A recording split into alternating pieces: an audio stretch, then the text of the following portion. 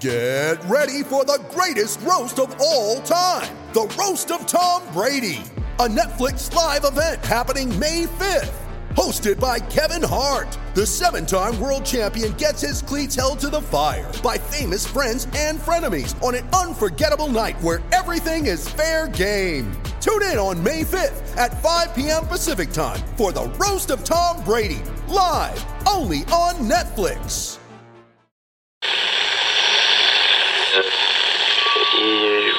Empire. Trying to make Rays history and baseball history.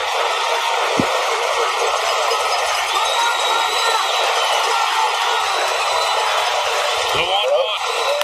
Santiago, it's a fly ball to right. He's going to get it. Zobrist makes the catch, and this game is over. Matt Garza has faced 27 hitters, and it's thrown a no-hitter. The first no-hitter in Rays history, and he is mobbed behind the mound. A 5-0 final. First no-hitter in Rays history, thrown tonight by Matt Garza.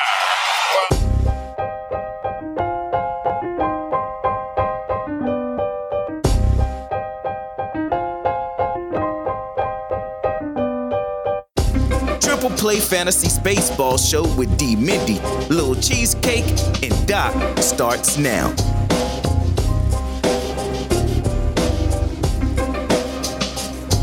I don't know how you follow up a no-hitter call, but I'm going to damn well try. We welcome in a man that's been referred to as the GOAT, whether that's been his dominant performances on the mound or his awesome facial hair. The 2008 ALCS MVP and the owner of the first no-hitter in Rays history, this is a man that had some style as he brought some swag to that pitching mound. He's got 93 career wins, 1,380 strikeouts, and a 4.09 career ERA, and one awesome pitching delivery with the shaking of the glove with every nasty pitch. Triple Play is going Garza, because we're welcoming Matt Garza. What's going on, man? Hanging out, man. Just happy to be here, and appreciate you having me on your show. Hey, man, thank you for your time. I loved watching you play. I got to ask first when we start off, I love the little glove thing you did. It was like one of the cool things watching you pitch. Was that? I don't remember if you did that your whole career. Was that something that was like a habit, or was it like a hide the pitches? What was that all about? Well, when I was in the minor leagues, I would move my glove on certain other pitches, and one of the big leaguers in big league camp kind of gave me like hey, you should do something to hide it every pitch so nobody knows. So I just started shaking my glove every pitch so I would mix it up, and it stuck with me. I guess it worked, you could say.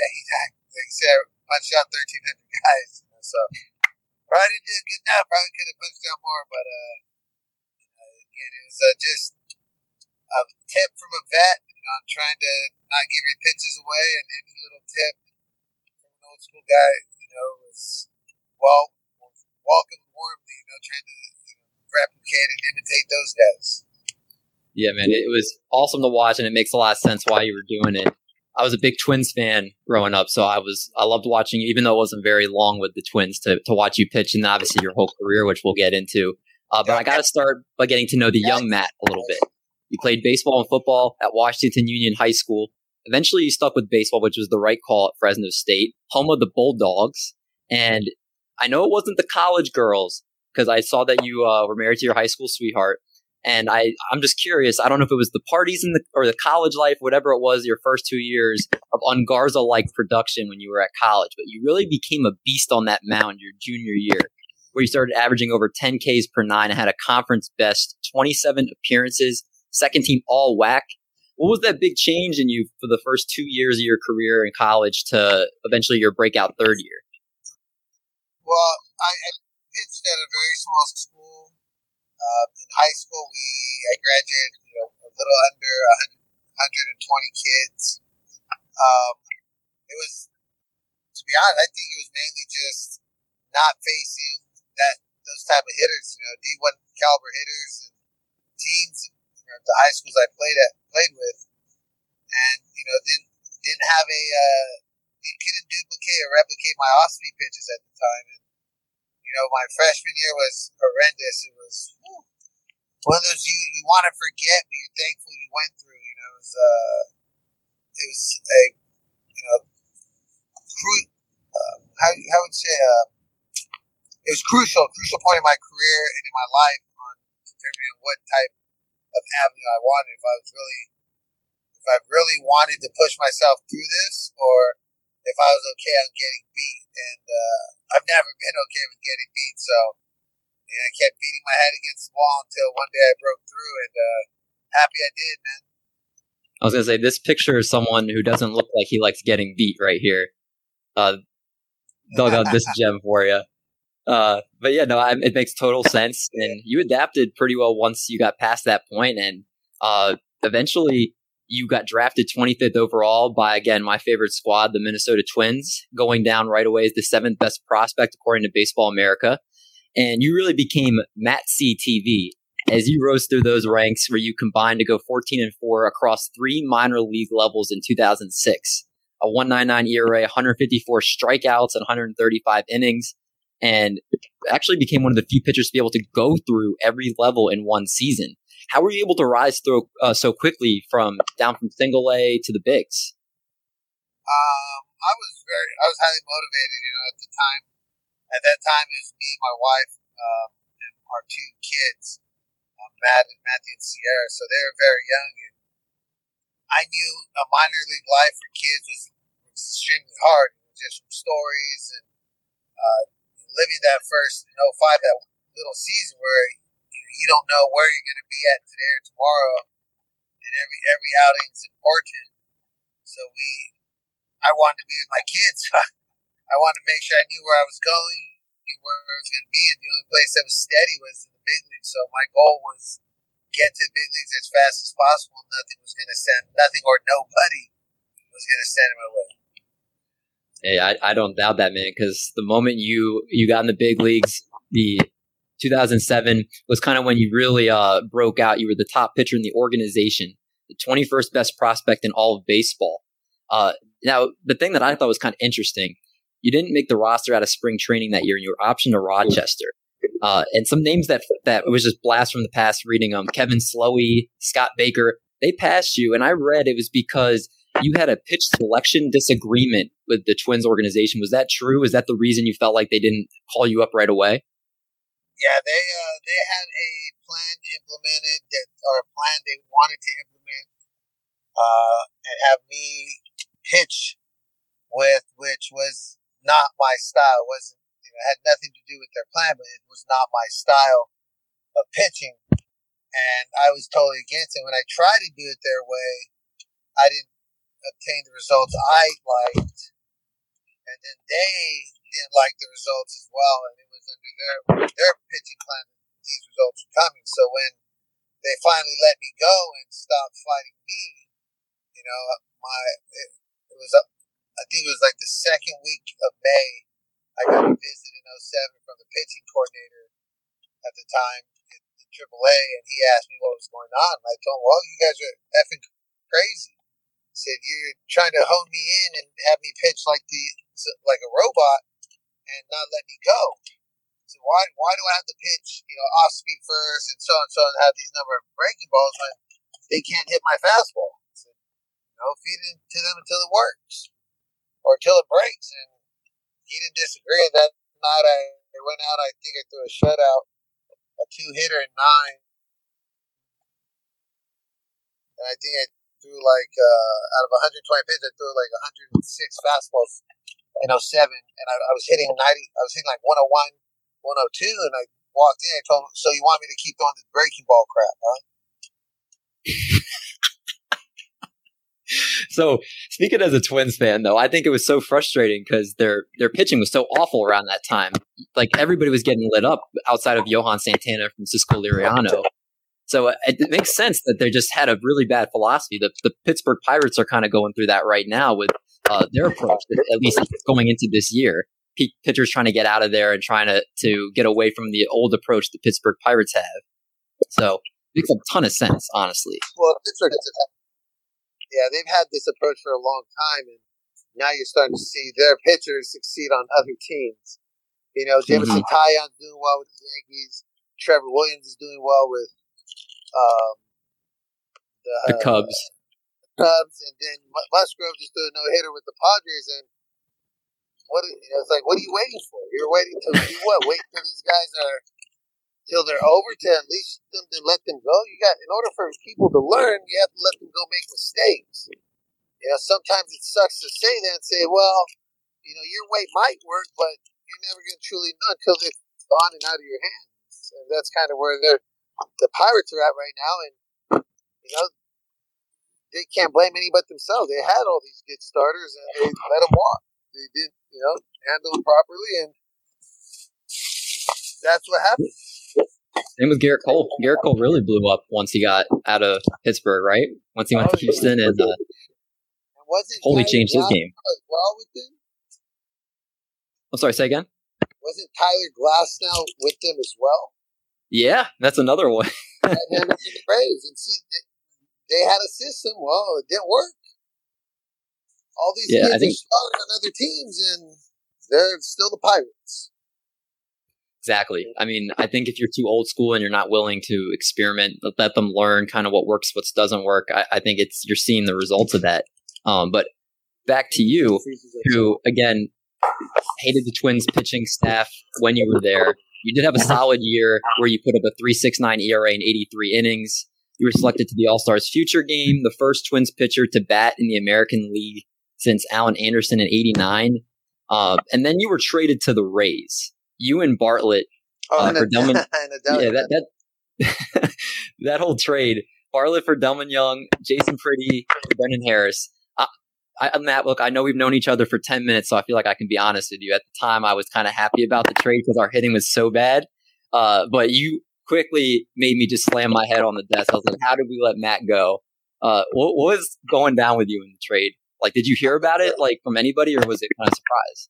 No, it was pretty funny because when Bill Smith took over, I was sitting in a car with another player, and we were just coming back from hanging out, out in some country land. And I knew Bill Smith, I knew him a little bit, but I knew he didn't care for me because he was the one who was voicing an opinion about what I didn't like, how I didn't like their protocol or this and that. And this was at the end of 2007 because Terry Ryan just stepped down and Bill Smith took over. And I told my buddy sitting next to me who was driving, I said, dude, watch. I'm going to get traded to the worst team in the league. I said, who? He said, Tampa Bay Devil Rays. You watch. I said, just because this guy doesn't like me. And 2 months later, I get a call from Lavelle O'Neal telling me, hey, dude, this is about to go down. What do you know about it? I'm like, what? So he contacted me first, and then I reached out to my agent and said, hey, bro, what's this about? And, the ball rolled, and, I ended up at Tampa Bay Ray, and it couldn't have been happier, man. It was, at first I was like, but you know what? It was an opportunity to start. They weren't questioning my abilities. They weren't questioning my pitching style, my mentality. They kind of just said, here, go, be you, and if it screws up, you'll learn. So that's all I ever asked was, you draft me first overall for a reason in your organization, and then you put the handcuffs on somebody and say, don't be you, and then, you let them go, you send them to somewhere else thinking they're a bad apple or they're not going to fit, and then they blossom. And that's, that's some of the things that happen.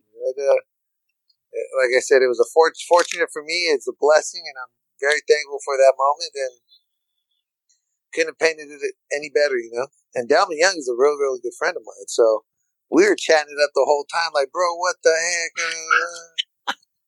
So I actually ended up moving into Delmon's place when I got traded over there.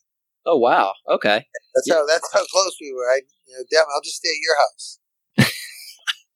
I mean, pretty crazy. You definitely got the better end. I mean, you're with obviously better weather than in Florida, and it sounds like obviously a better just organization in general. I think many people could tell the Twins organization was just plain trash, and I'm glad you got out of there. Everybody hated Bill Smith, and he didn't last very long there. So Twins are a very respectable organization. They're good. But what makes them good is they're disciplined into their beliefs and their system. Right. And I just some players just don't fit systems, and I felt I was one of those players. I didn't fit that system, and it's okay. You'll fit some systems. And the Rays, I fit their system, and it blossomed. Just like some of these guys, like I've been mentioning earlier, they just didn't fit the system, and now they're blossoming the systems they're in, and it's interesting how this game works. For sure, and I mean, again, once you got down in Tampa, really started blossoming, like we were saying, 11-9, 3.70 ERA. You were the ALCS MVP, and I'm going to say this if no one's ever said it before. You became Matty Daddy to those Boston hitters, man. In the 2 starts in the ALCS, you just had under a 2 ERA, just made them look silly. You're on that big stage showing why you're valuable. What was that all like for you? Oh, it's fun, man. I never when I pitch, I never thought of it like that. I always thought of just being in that moment, enjoying it, and winning. Always trying to win the ball game when you're out there, or do what you can when you're in the dugout. And when it's under the lights and the pressure's on, that's when it's a lot more fun because there's a lot more to lose. And those moments you never forget, and you never let go, and you just like you said, it's just you just enjoy them, and I really can't explain it. You just everybody says you have to have another level, and you can get to that level. It's a fun time, man. Oh yeah, and you just caught the energy. I loved watching you pitch. Now everybody brings up your no-hitter, but people don't talk about that you had a perfect game through 6 one time, and you gave up 1 hit in that game. A home run to who? Hanley Ramirez. Yep. That 1 home run was the only hit you allowed. You had 10 Ks. Do you think you actually had a better start that game than you did with the actual no-hitter? Oh, I don't know, man. I felt better that day when Hanley hit that slider out, but I'd like, hey, it just falls. I had another one. I had a no-hitter through 7 with 2 outs, and what was his name? Chris Johnson hits a fastball out into left center, and Aaron Harang had a 1-hitter going that day as well. So I've had some pretty cool outings with guys doing similar things. My no-hitter, our guys didn't get a hit to the 4th against Scherzer. So or the 6th. I'm sorry, the 6th against Scherzer. So I've been lucky on those ends. Some guys were throwing just as well, and I just got one guy was in one spot, or one guy was not in the right spot kind of day. So you just thank your lucky stars that those guys were in those spots, and you were able to enjoy that no-hit moment, man. It was but that no-hitter in that Florida game, I felt way better in that Florida game. Do you remember in the Tigers no-hitter who was the one guy that walked? Brandon Bosch. Look at that memory, man. These are pulling some names. It was 3-2 curveball. Do you remember if it was a borderline, or did you completely miss? No, it was down. I wanted him. I thought he'd swing at it because he swung at all the other stuff.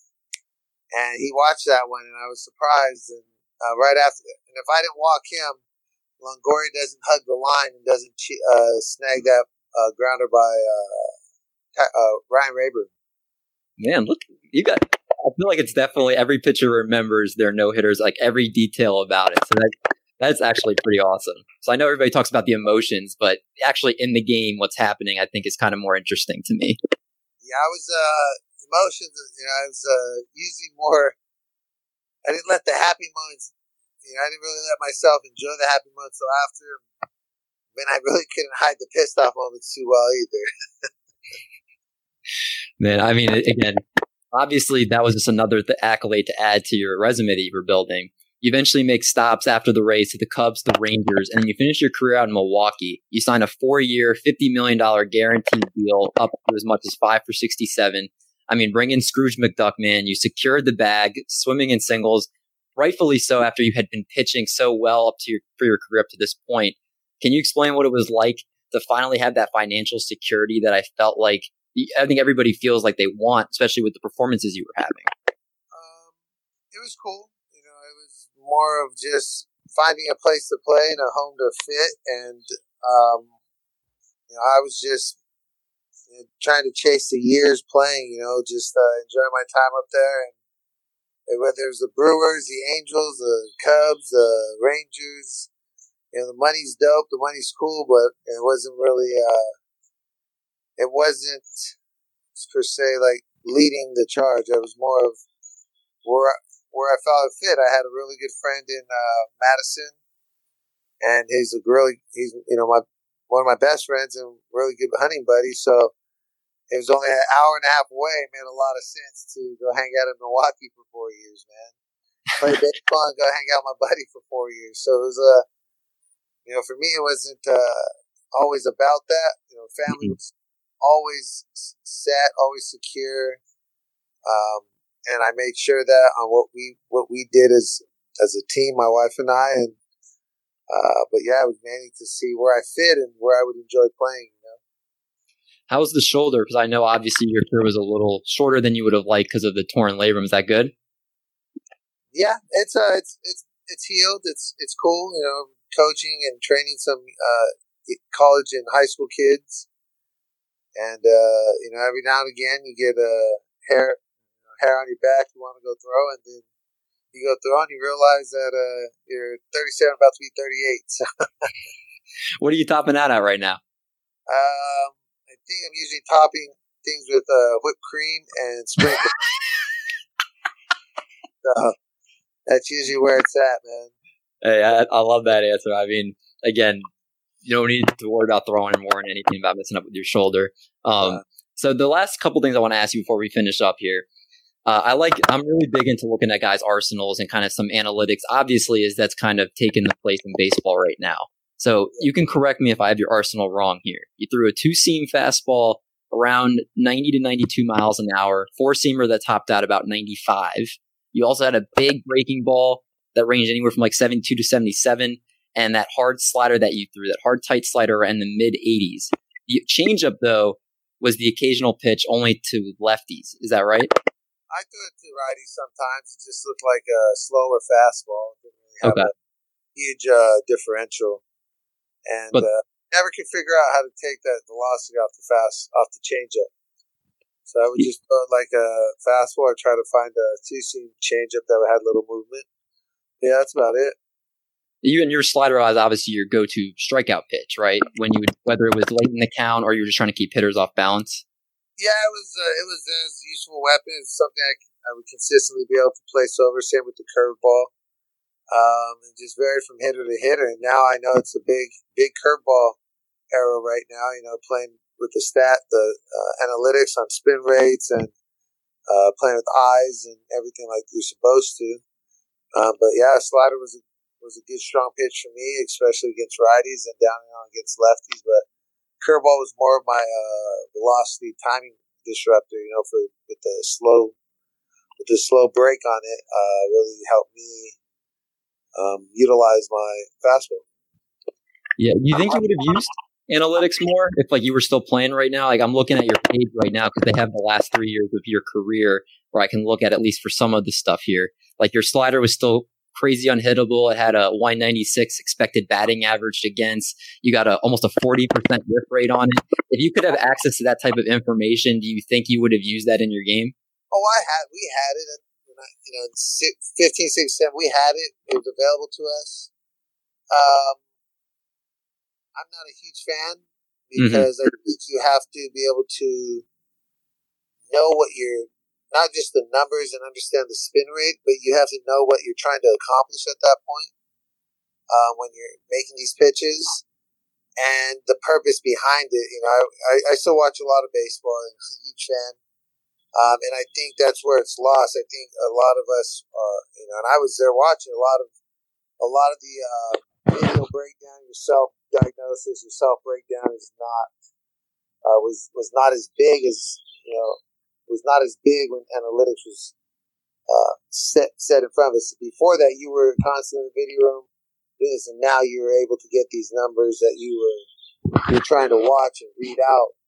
And I think there's a fine line between the both uses. I think they're both awesome. I think old school video breakdown is awesome, and analytics just kind of helps speeds the curve. But for me, I like the feel and I like using my own eyes, because I know what I'm thinking, and I know why I was doing things. And usually a mistake was because I pulled off a ball. I was too excited to put that ball somewhere else, I can respect that. You were one of the few type of bulldogs on the mound where I feel like you know what's going on. You can fix things if you know something's not working. I think sometimes there's not pitchers that aren't as confident in their stuff as you were. So I think that it makes a total sense to me. Well, I was one of the few ones. I got to match up against Doc Holliday a lot, and I really try to emulate his work and how he had numerous plans for every hitter. So in 2009, I got to work with Greg Zahn, who caught him, and worked closely with Doc. And it was only for half a year, but I picked his brain, and I probably was a fly in his ear every day, and just figuring out what made him different, what made him special, what made him, and it was all just his hard work. It was, everybody can work the same amount in the weight room or out on the field, but the work that he did between his ears and was, nobody matched that type of breakdown or planning or strategizing. And it was just hearing stories about his work ethic in the video room and game planning sessions was amazing to me. It's like, man, how can I, and still, and do this and be here, and because I would watch film for 3-4 hours, and after that I'm God, but he would just hammer it out, and it shows you his work definitely paid off, man. He was one of the greats, and it was an honor to line up against him. Were you able to have every conversation with him at all? No, I didn't really, lining up against them.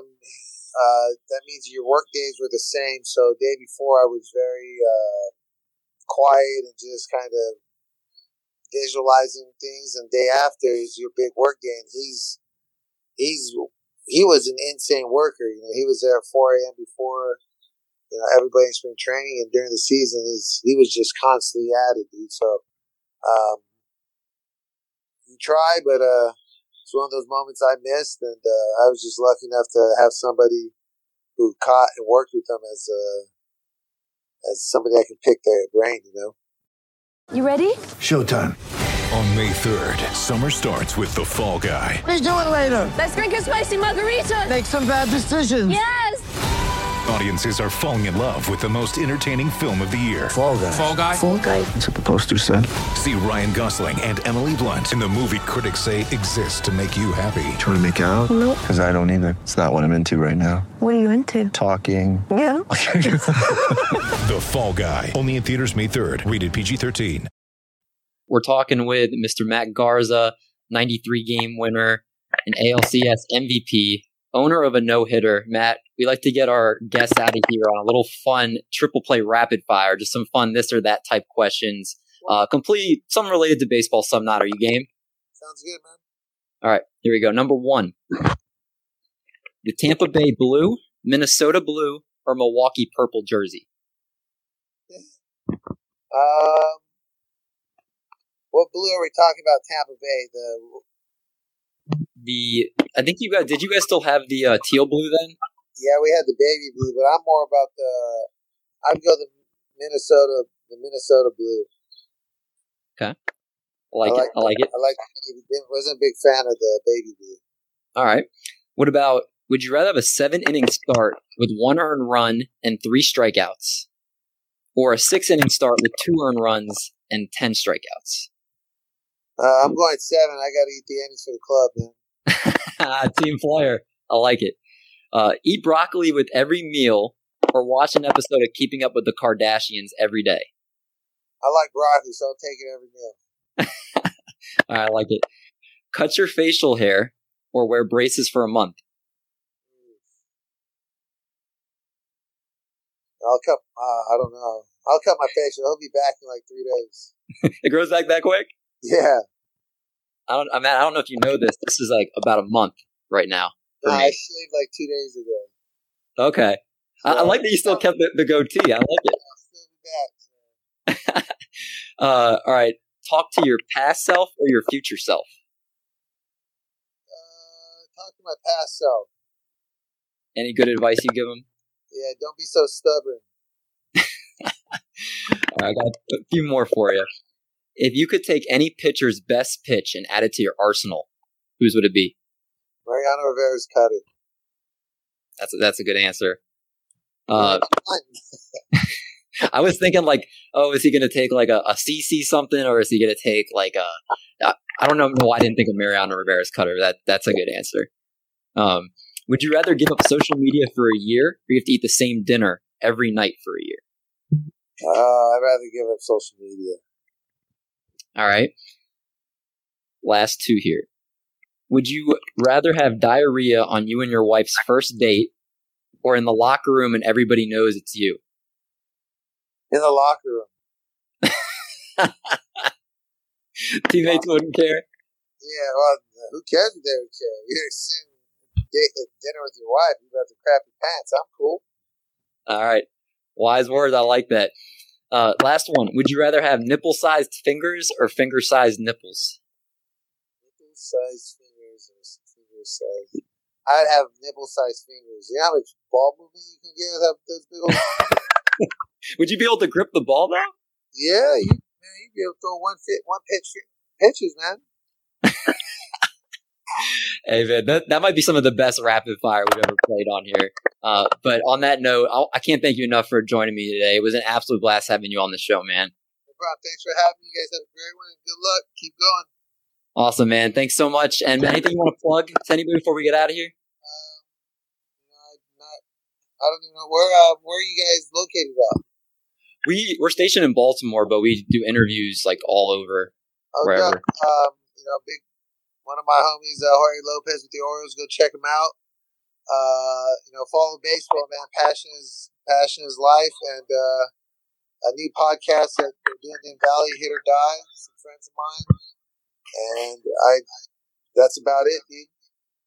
Awesome. Well, everybody go check out the Hit or Die podcast. Again, I'm going to start listening to it. I didn't even know you had one. So that's not me. It's just buddies. I've been on there a couple times, but yeah, baseball talk and coach talk, and always talking about the real questions that you want to ask as a fan. That's pretty cool. Awesome. Well, again, I appreciate you so much, man.